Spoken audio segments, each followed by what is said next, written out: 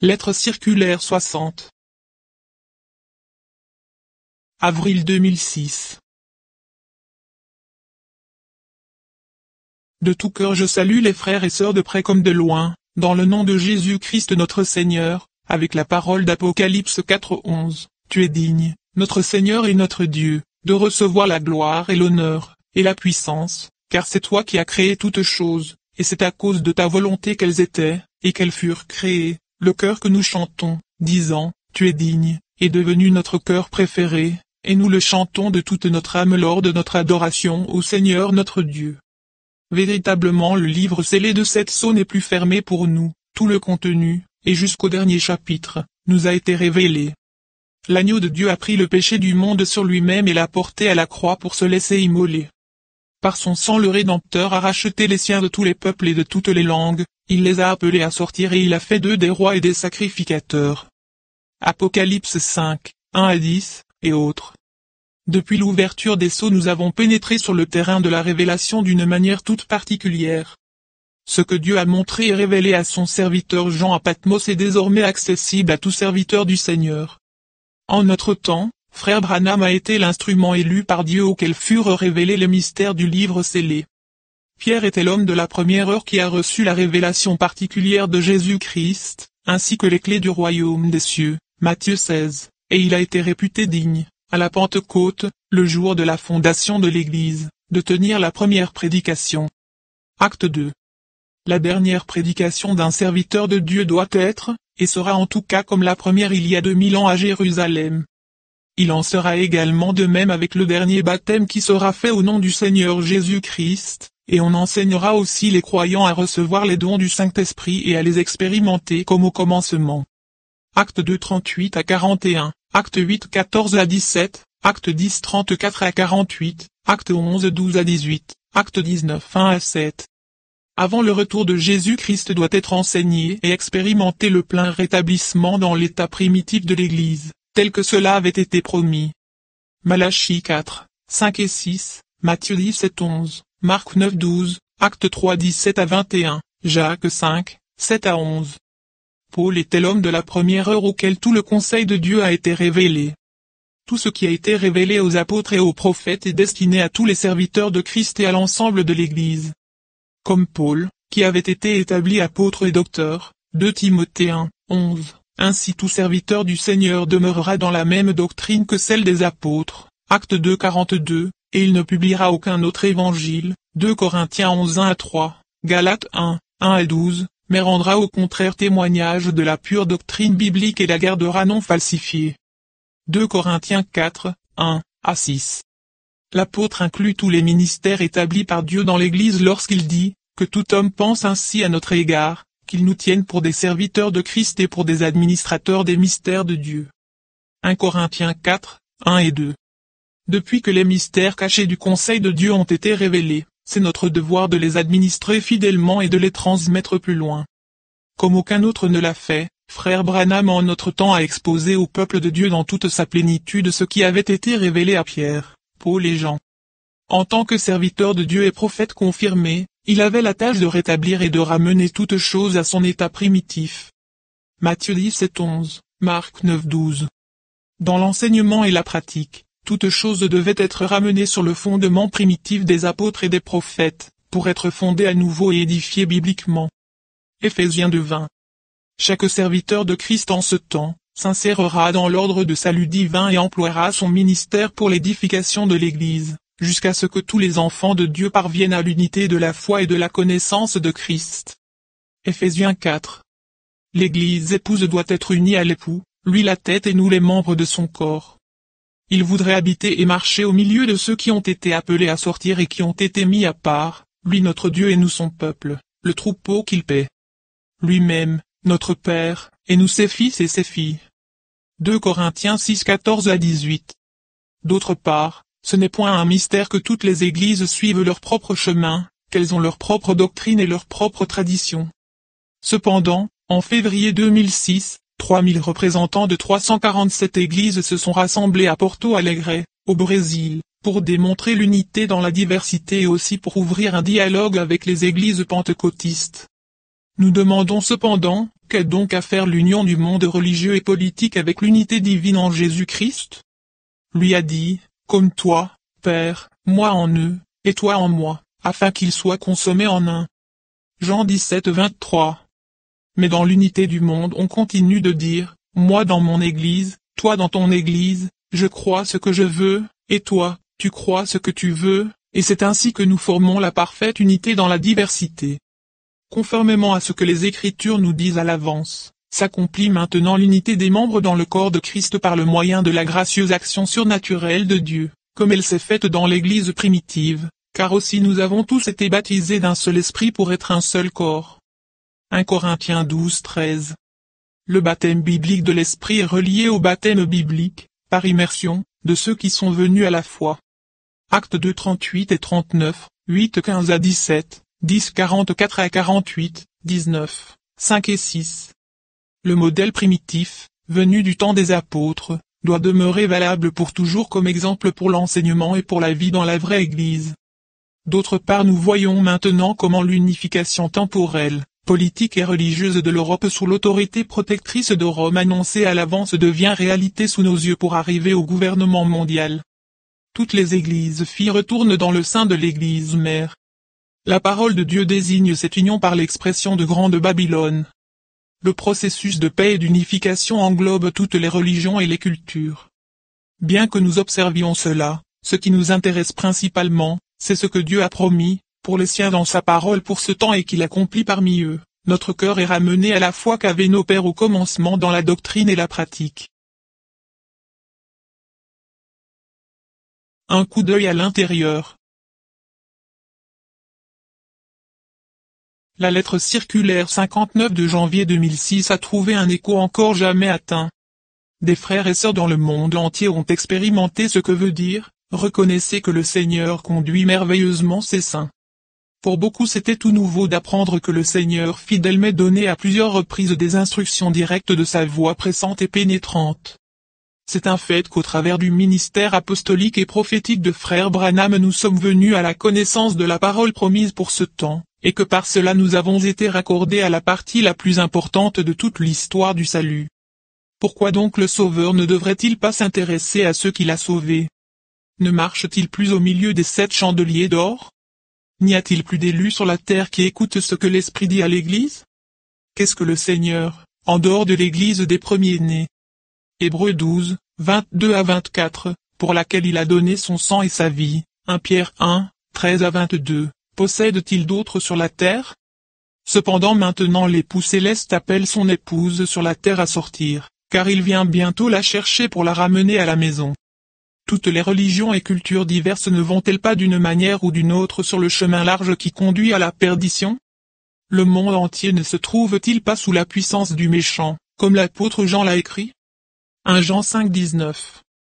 Cette parole écrite en rapport avec Jésus-Christ ne se réalise-t-elle pas aussi aujourd'hui? Celui-ci est la pierre méprisée par vous qui bâtissez, qui est devenue la pierre angulaire? Dans quelle église prêche-t-on encore se référant à Jésus? Et il n'y a de salut en aucun d'autre, car aussi il n'y a point d'autre nom sous le ciel, qui soit donné parmi les hommes, par lequel il nous faille être sauvés.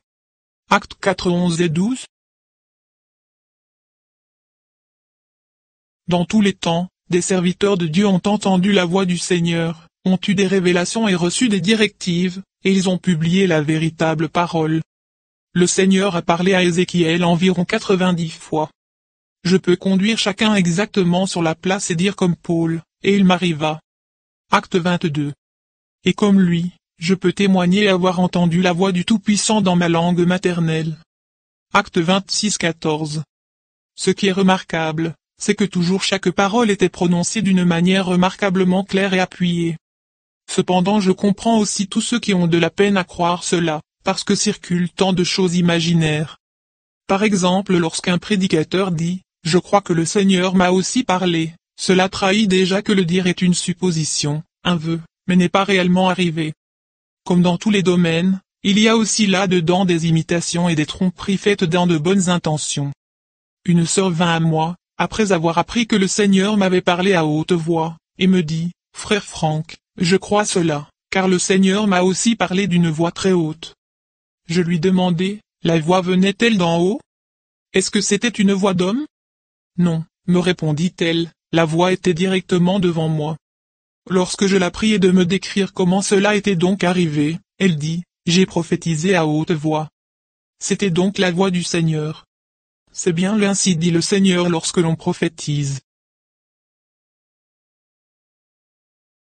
J'ai dû dire à la sœur qu'une prophétie est prononcée avec la propre voix de la personne qui la donne, où la source d'inspiration doit être jugée, et ce n'est pas à comparer avec la voix audible du Seigneur.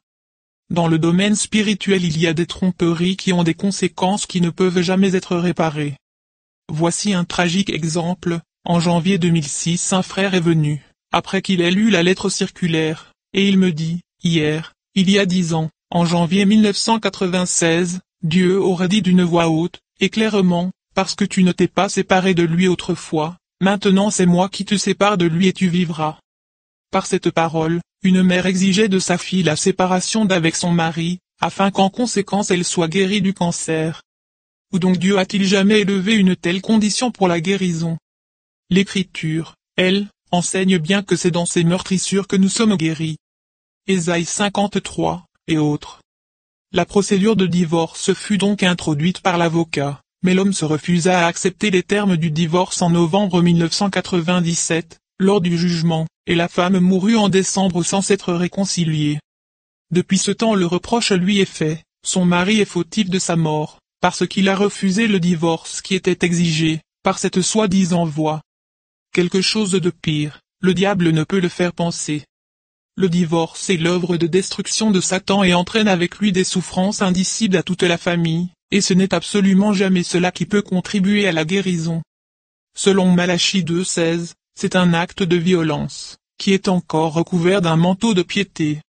Même dans l'Ancien Testament Dieu n'a autorisé l'homme à donner à sa femme une lettre de divorce qu'en cas exceptionnel, toutefois jamais une femme ne peut donner à son mari une lettre de divorce.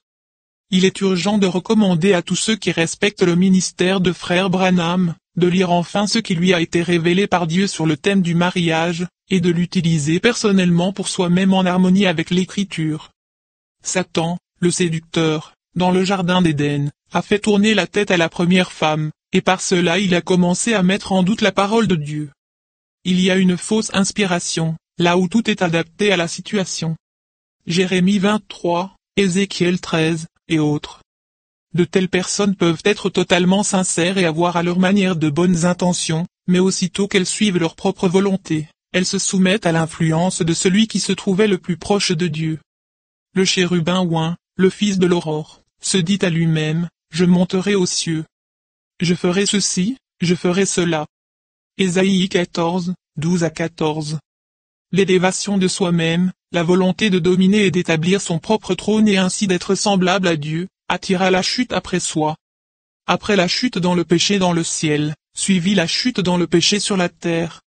Satan qui était tout d'abord un chérubin oint, a avec de sa grâce de serpent séduit Ève. C'est ainsi que par sa conversation pleine d'onction sur ce que Dieu avait dit, il l'a conduite à faire sa propre volonté. Ce qui sortit de cette désobéissance est jusqu'à aujourd'hui considéré par Dieu comme le péché de divination, et l'obstination l'est comme une idolâtrie. 1 Samuel 15, 22 et 23. Parmi les croyants, il n'y a pas de plus grande tromperie que le fait d'inclure la parole qui vient tordue selon le propre jugement.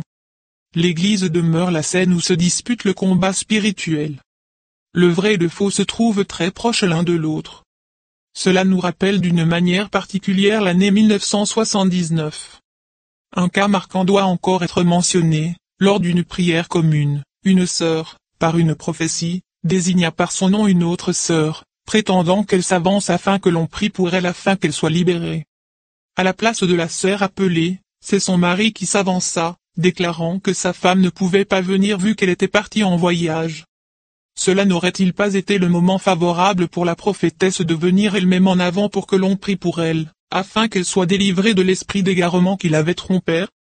Les personnes qui suivent leur propre esprit, comme celles qui se laissent tromper par cela, ce qui a déjà malheureusement toujours été le cas, ont beaucoup de difficultés à croire ce qui est vrai. L'orgueil d'avoir une fois expérimenté une onction véritable et d'avoir reçu des dons de l'esprit, ne leur permet aucun aveu d'avoir fauté. C'est toujours seulement les autres qui sont appelés à se repentir. Ces personnes ne pensent pas du tout à s'éprouver elles-mêmes parce qu'elles prétendent à l'infaillibilité pour elles-mêmes dans le domaine spirituel. Cependant l'Écriture nous enseigne clairement, mais éprouvez toutes choses. 1 Thessaloniciens 5:21.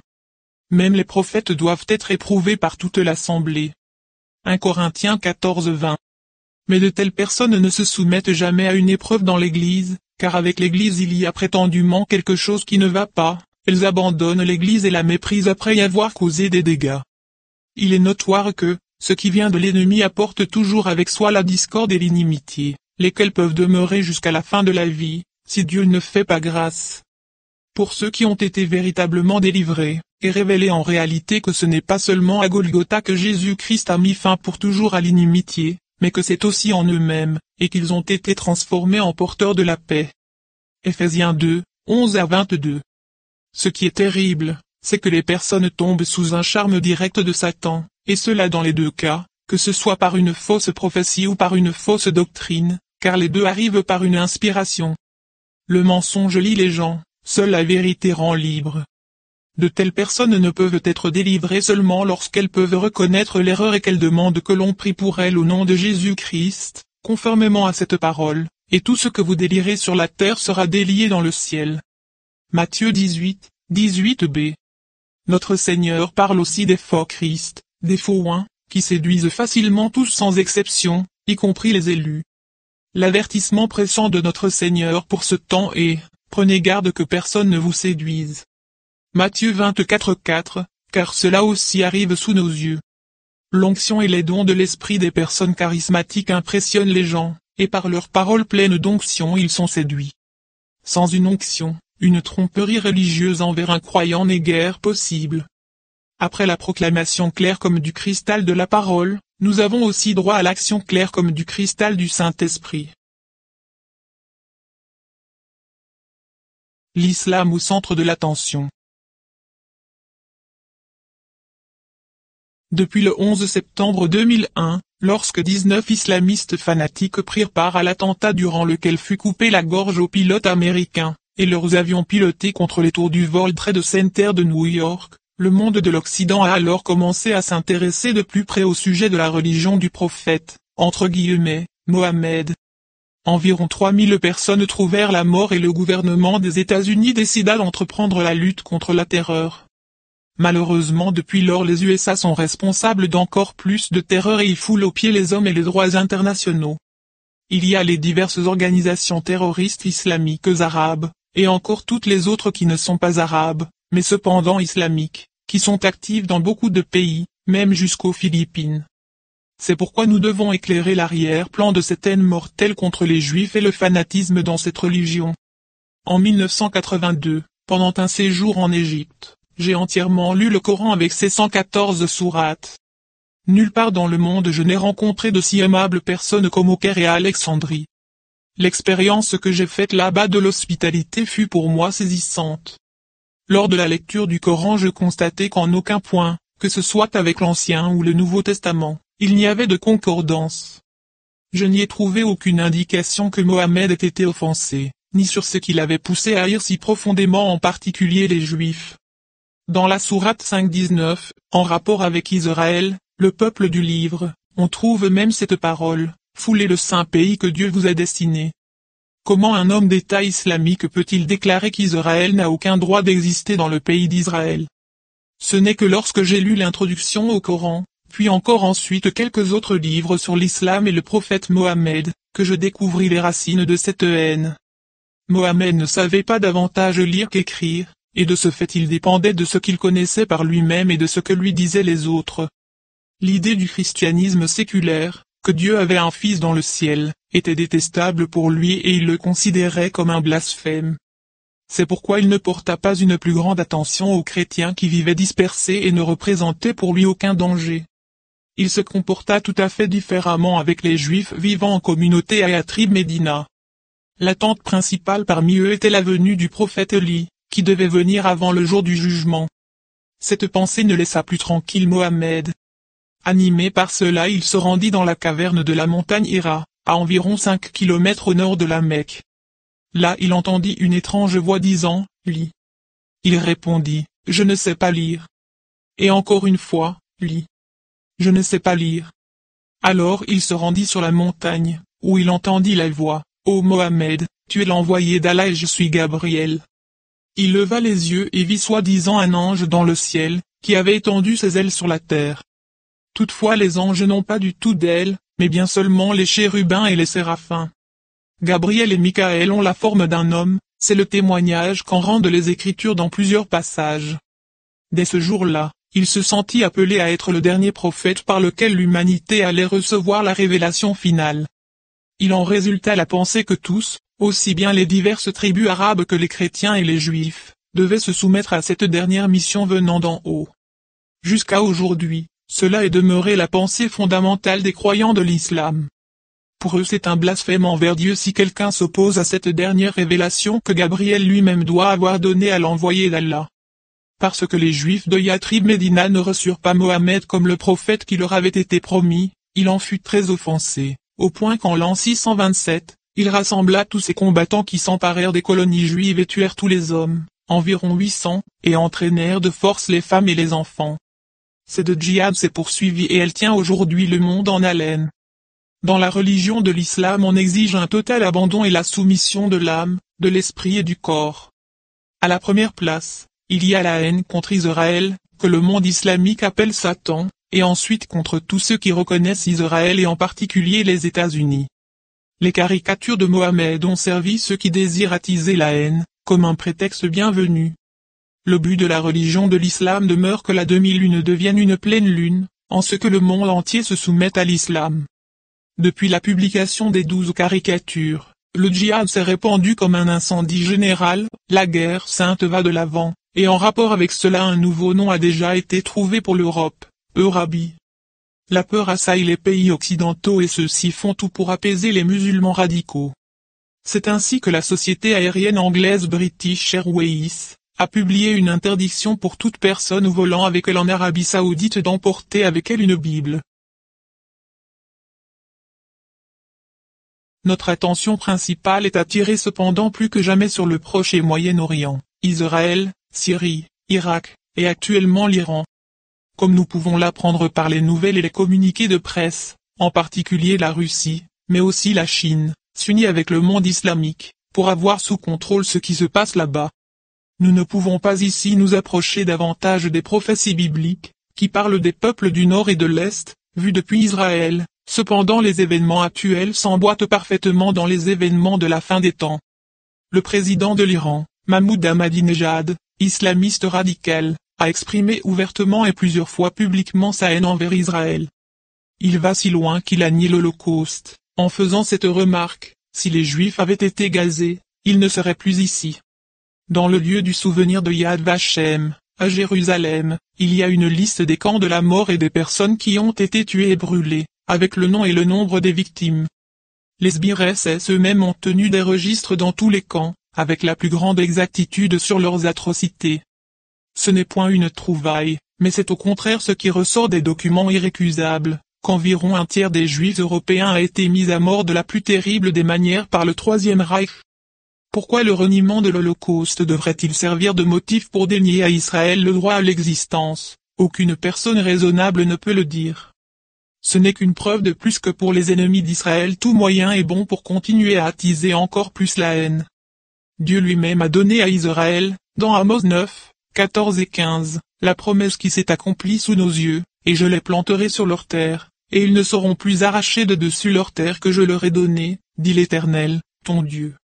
À ceux qui ont dispersé son peuple et partagé son pays, l'Éternel fait connaître leur jugement, et là j'entrerai en jugement avec elles au sujet de mon peuple et de mon héritage, Israël, qu'elles ont dispersé parmi les nations, et elles ont partagé mon pays.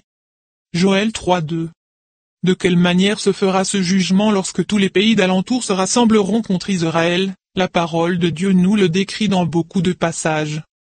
Ézéchiel 38, Joël 3, 9 à 17, Zacharie 14 12 à 21, Apocalypse 19, 11 à 21.